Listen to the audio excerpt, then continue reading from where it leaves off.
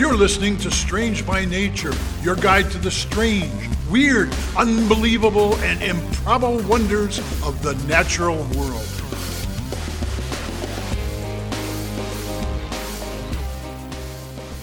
Hello, everyone. Thanks for being here today. I am Kirk Mona, and I am joined today by Rachel Ginza and Victoria Thompson. We are all professional naturalists who together have scoured the world for weird and wonderful wonders just to please your mammalian brain's desire for novelty. Isn't that nice? Let's do this. Welcome back, everyone. I get to start us off this week. I've been thinking a little bit about this in this particular upcoming holiday that we have. So, like, which one would that be? There's a holiday? Yes. Is Valentine's Day is coming up. Oh, that one. And that is indeed coming up. Yeah, and I'm sure that all of us have some sort of plan, whether we know what it is currently or not, or if, like, at least for the three of us, we're all in serious relationships. Like, you two are both married. And not to each other, but no, not to each correct. other. Well spotted. But you are both married. So here's a somewhat, like, correct. If you are comfortable, like, how did you exactly snag your partner? Because I'm going to tell the story of how I snagged my partner, and yeah. Wow, this is going a different direction. Wow, we're getting personal. Just a little. Well, it's a really quick version. Basically, was that we met in college, and I heard her talking about ska bands, which were really hot at the time, which sort of ages me a little bit. And I didn't know what ska music was at the time, but I did know that one of my friends had just mentioned that who was a drummer, had just joined a new band that was a ska band. So when I heard her talking about that, I was like, hey, I got a friend who's a drummer in a ska band. And she's like, really? And then that was my in to hit off the whole conversation. So I'm not going to say it started with a lie. It just started with me, bringing up a mutual topic that I knew nothing about. Fabulous. Well, my husband and I met actually at a museum. What a nerd. Aww. Yeah, we are nerds. It was a natural history museum nerd. in a minerals exhibit. So that's just... Minerals exhibit. Yeah. Oof. Amazing. I mean, exciting, hardcore. But wow. Hardcore. Yeah. Well, I'm going to tell you a little fun story about how I snagged my partner.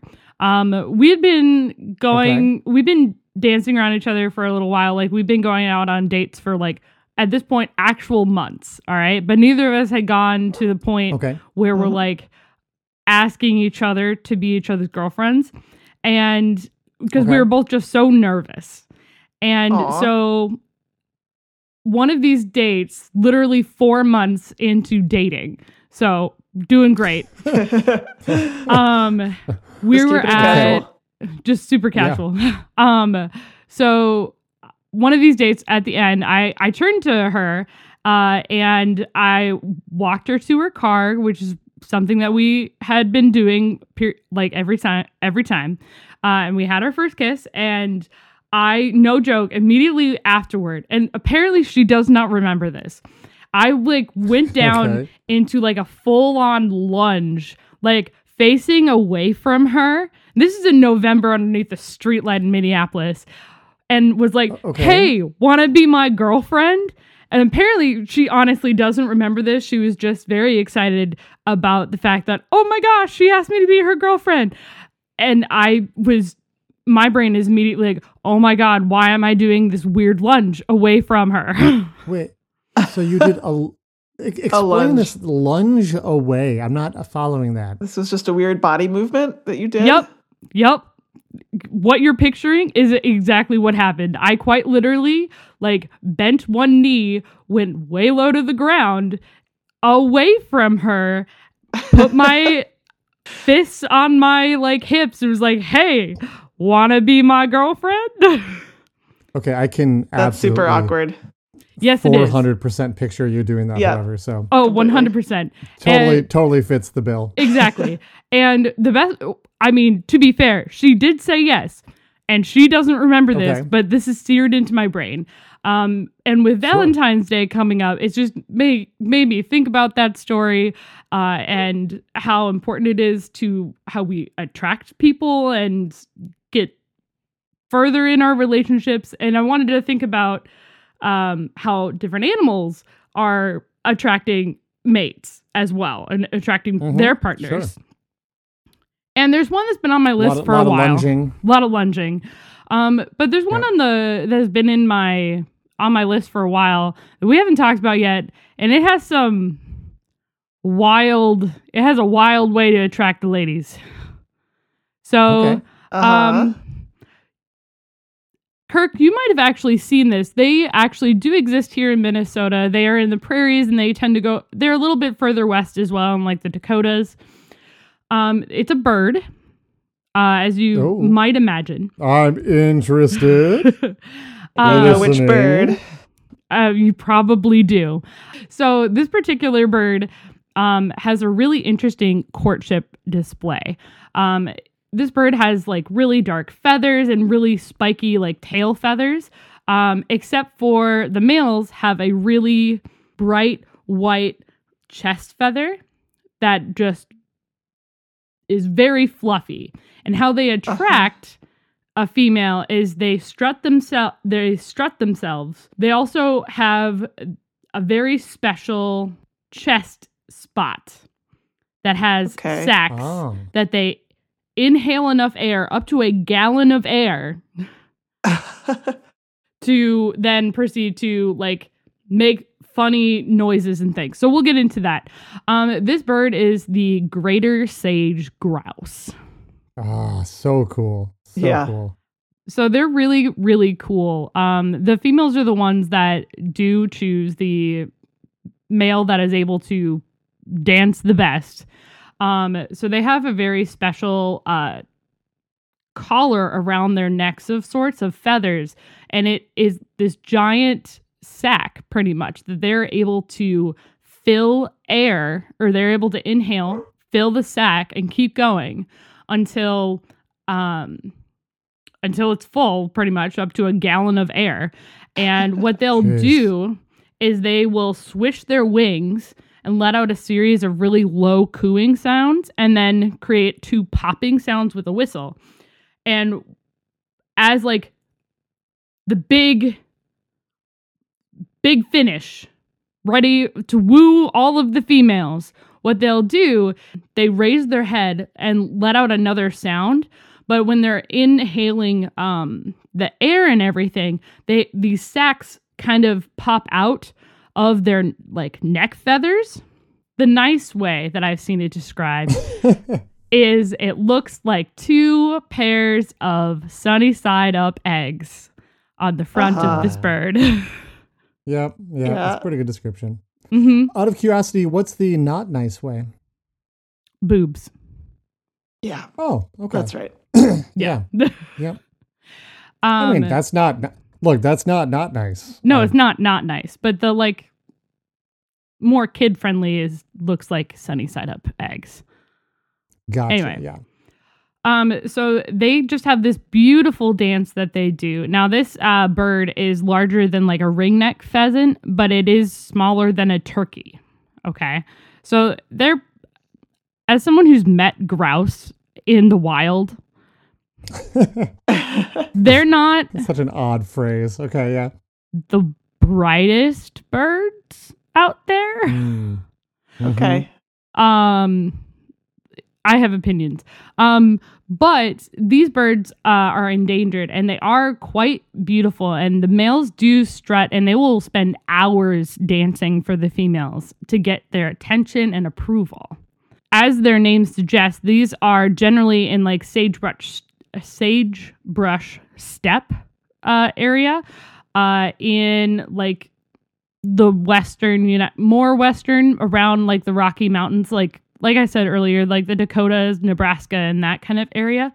They're really they're really widespread in those plains, but because they're plains, they're really popular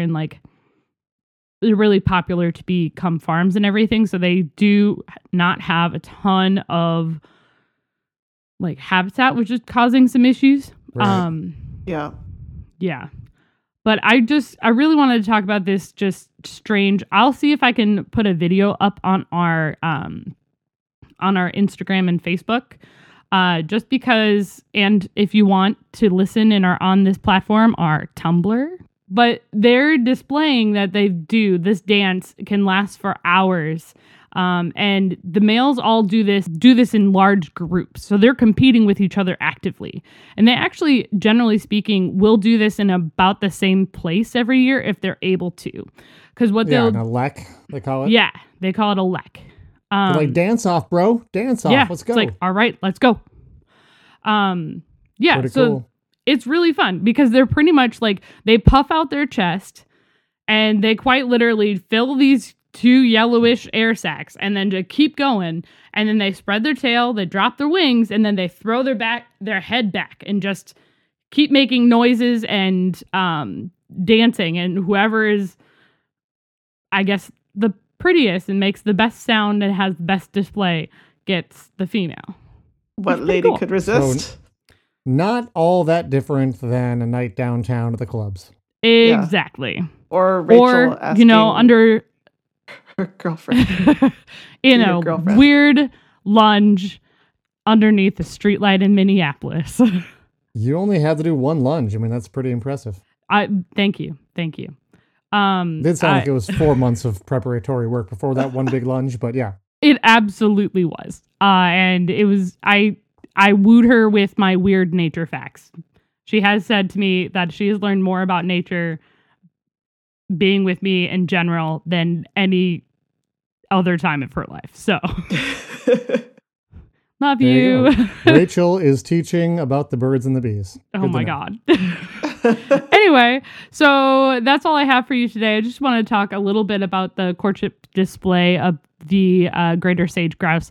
I really wanted to touch on that for this holiday season of Valentine's Day. So my sources this week were the Audubon Society, Wikipedia, and the National Wildlife Federation. Thank you. So, Thanks. Yeah. So we're going to take a break, and when we return, it'll be Victoria.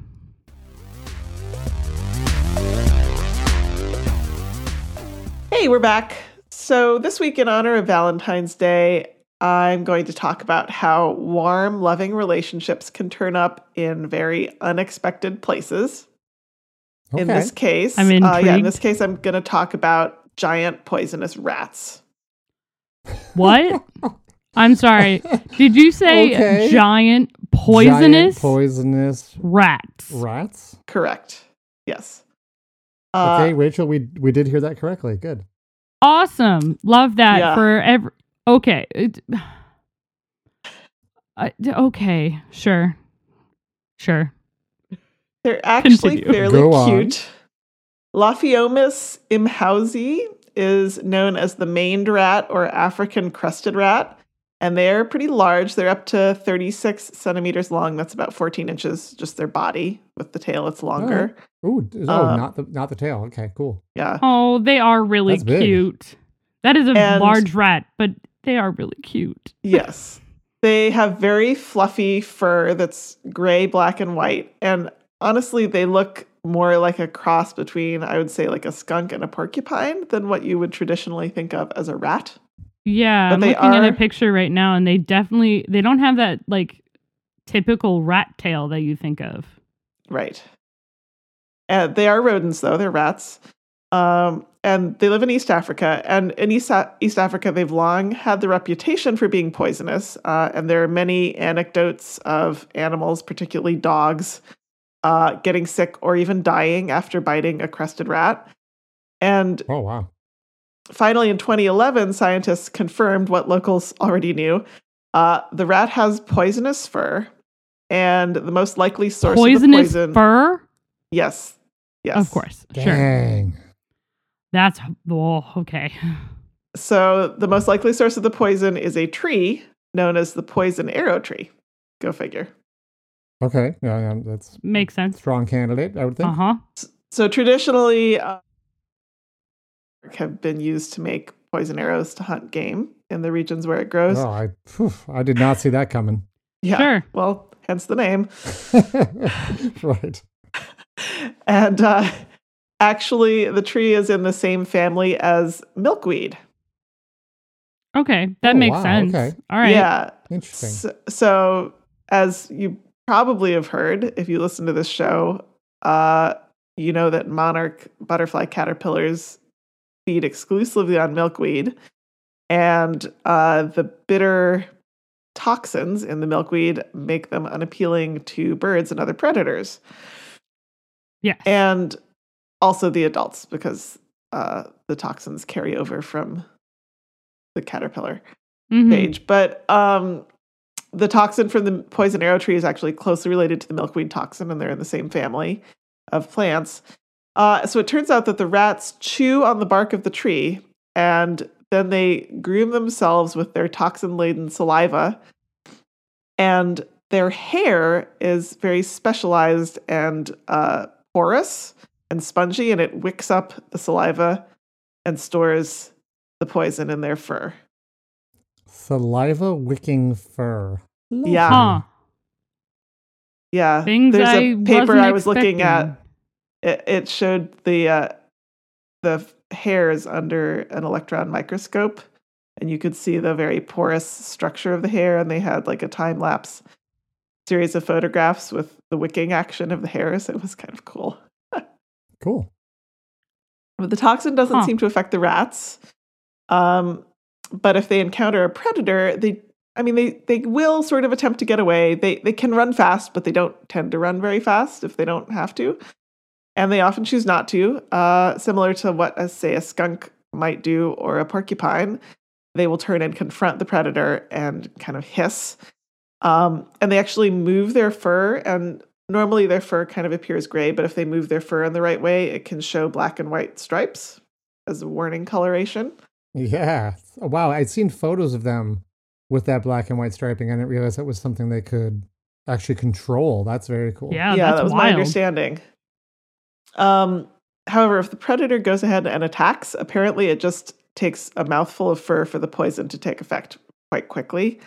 And the effects can range from lack of coordination of the muscles to frothing at the mouth to death by apparent heart failure. Oh, wow. Yeah, Okay. It's not great. poor doggy. Aw. In addition, the rats have other adaptations that can help them survive being bitten. So they're kind of like, yeah, bite me, try it. Bring so it they- on. They have Bite me. very thick skin, and they have an extra tough skull and vertebrae. So all of this, I think it makes the crested rats sound very formidable. Mm-hmm. And scientists for a long time just thought that they were solitary and unsocial poisonous creatures.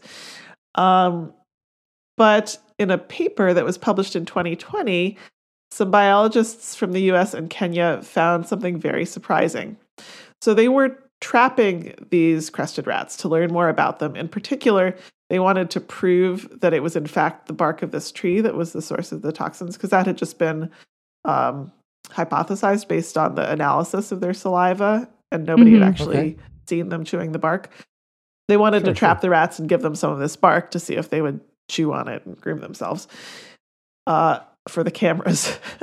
But they had a tricky time finding good locations to trap these rats. Finally, they did start catching a few, and given what was thought about the rats at the time, being solitary, it wouldn't necessarily make sense to put a trap back in the same location after you just successfully caught one. Right. Sure, 'cause there shouldn't be any more there. Yeah, you got it. Right, exactly. The territory would kind of be emptied out. But on a hunch or maybe a whim, I don't know, one of the scientists decided to reset a trap in the same location. And sure enough, she soon caught another crested rat. Interesting. And brought it to the lab and put it in a cage near the other rat that was also in a cage. And this is when the scientists noticed that the rats started purring and really behaving in all ways as Aw. if they wanted to be near to each other. Aw. Yeah. So Well, that's sweet. the scientists put them in the same cage, and they started grooming each other and acting all lovey-dovey. Oh. Wow. Okay. Yeah. And then they trapped more rats, and the same thing happened. And then they even trapped a couple rats at the same time, and even groups of 3. So they kept them in cages together in the lab, and all of these groups of rats were very affectionate. Like, they didn't put them all in one big cage, but the ones that seemed to be attracted to each other. Yeah, they were very affectionate. They spent lots of time purring and grooming each other and just like snuggling up together. There were occasional, very brief, aggressive interactions, sort of a marital spat, I guess, if you will. But these did seem to be like pair-bonded male and female pairs with some of their offspring. So it was just like big, happy rat families all snuggling together in the lab. Oh, It's so cute. Yeah. And they did, in fact, observe the rats chewing the poison bark and grooming themselves. So they confirmed what they were looking to confirm and found something cool and interesting to add to it. So my sources this week were a couple papers that I referenced. One is called The Secret Social Lives of African Crested Rats in the Journal of Mammalogy from December 2020. And the other one was A Poisonous Surprise Under the Coat of the African Crested Rat in the Proceedings of the Royal Society B from August 2011, and also Science News. That's what I have this week. Nice. Nice. Who knew they were so such affectionate little critters? Yeah. Oh, so nice.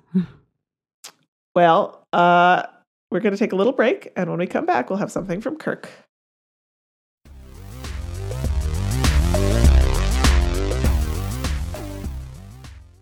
Welcome back. So we've had these nice little stories this week about Valentine's Day. You know, it means different things, different people. For some people, it means nothing at all. Exactly. But, you know, it can be about romance. It can be about courtship. It can be about love. And of course, it can be about giant 12-hour long orgies. Oh, no. Gosh. What's that you say? Not at your house? Well, frankly, not at mine either. But it's time for all of us to go down to Australia. Oh, good. That's right, Rachel. We're going to Australia. Beautiful. I'm in, but also I think I know where you're going with this, and I need to take it off my list, but I'm also just, dear Lord. We'll see. I want to introduce you to the sexed up marsupial, the Antechinus.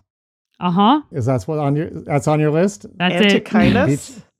Beat you to it, the Antechinus. Yep. I have never heard of that animal. A lot of people haven't. There is not much to say about the appearance of this week's weird animal. It isn't hideous. It isn't rainbow colored. It doesn't shoot flaming mucus out of its eyes. It's just a small, brown, furry mouse rat like looking critter from Eastern Australia. Yep. Kind of not so much unlike Victoria's critter. It doesn't have the stripes though. It looks like really unremarkable. The mouse / rat description. It has a really long like nose. It has a longer nose and really a little pointed, shrew-like maybe. Yep. Yeah. Those are all good descriptions. Mouse or rat describes both sort of the appearance and the size. There's actually some variation in the sizes, so they can range kind of all over those different sizes. As you may have guessed from my intro, though, what makes this animal interesting is not what it looks like. It is behavioral. Yeah.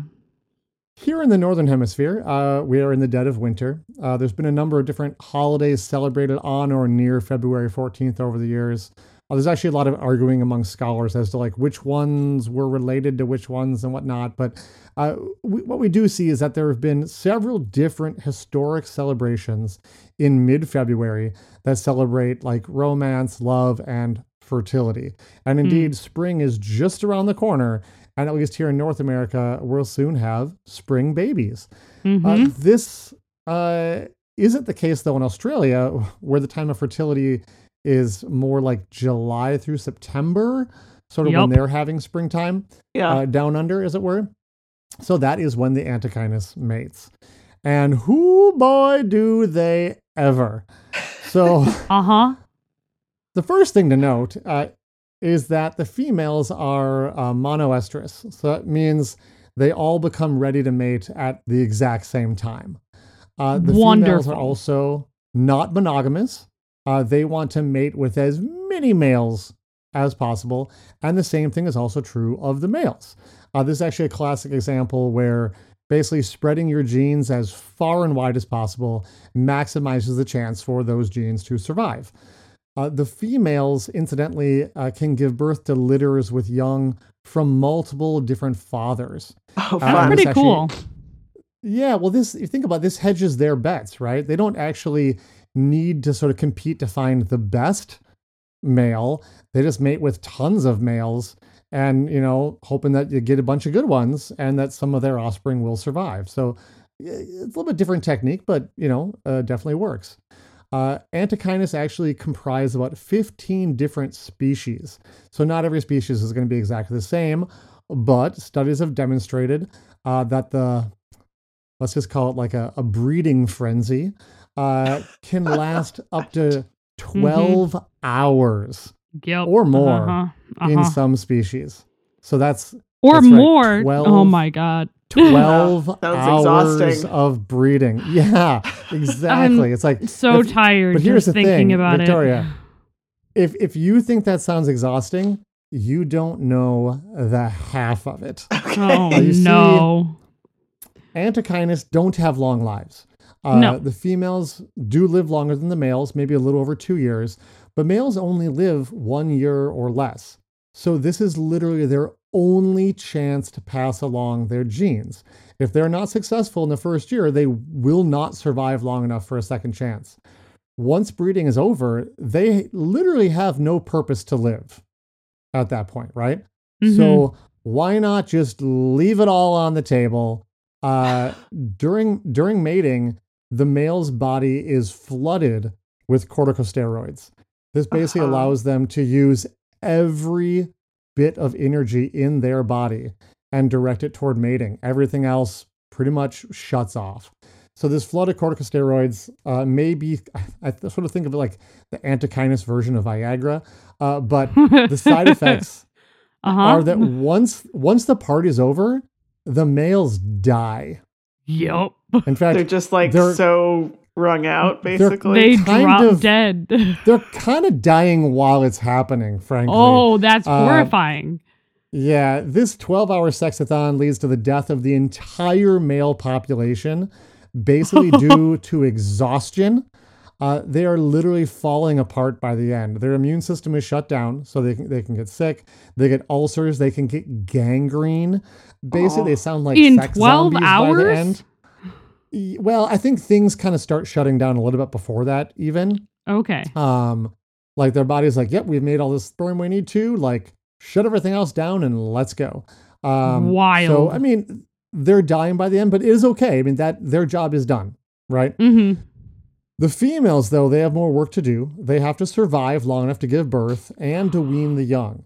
And there's variation in different species. Some females, like the ones that really only live like 1 year and then give birth and essentially die once they're weaned. There's those ones. And then there's a few species, I believe it's primarily some of the larger ones that do live over 2 years and are thus able to mate in 2 consecutive years.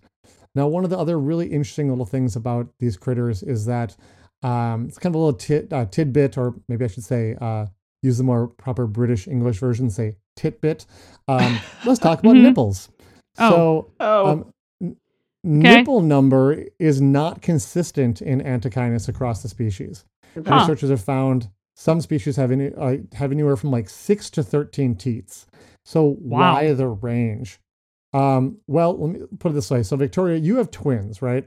Has Yes. raising 2 kids at the same time of the same age been a little stressful for you?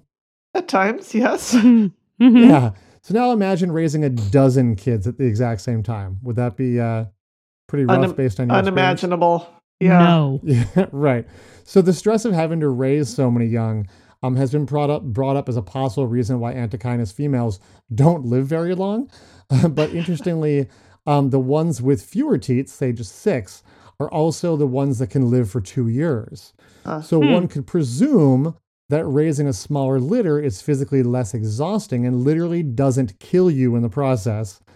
We could also, though, look at it from the other direction. If you only live 1 year, you need to maximize the number of offspring you create.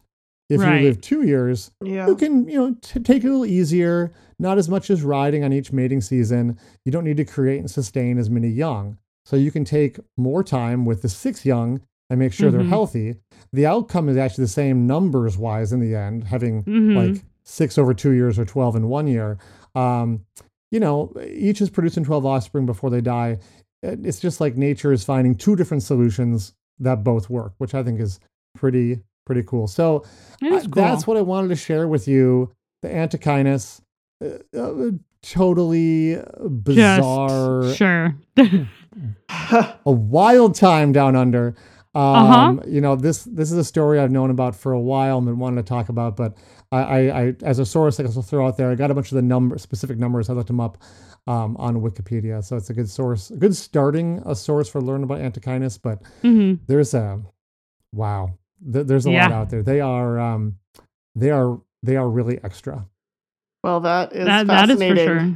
Yeah. If rather grim. Yeah, so I guess something to think about on Valentine's Day. You don't need to live up to the Antechinus. Maybe don't. I don't think you can live up to the Antechinus. The Antechinus can't live up to Antechinus.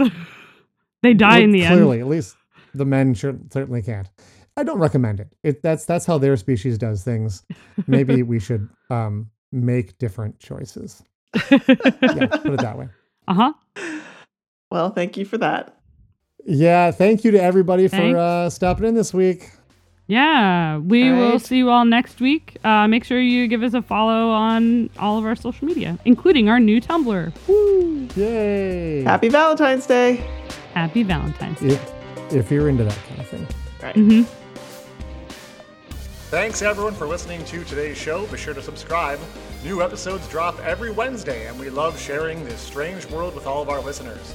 If you would be so kind as to leave us a 5-star review, that would be great.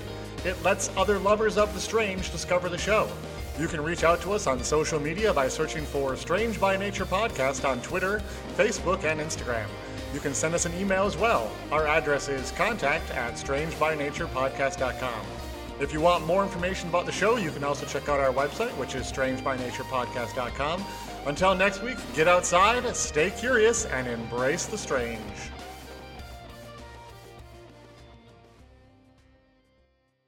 Hey friends, this podcast is powered by Podbean Podcast Hosting. Are you thinking about starting your own podcast? Or maybe looking for the best home for your podcast?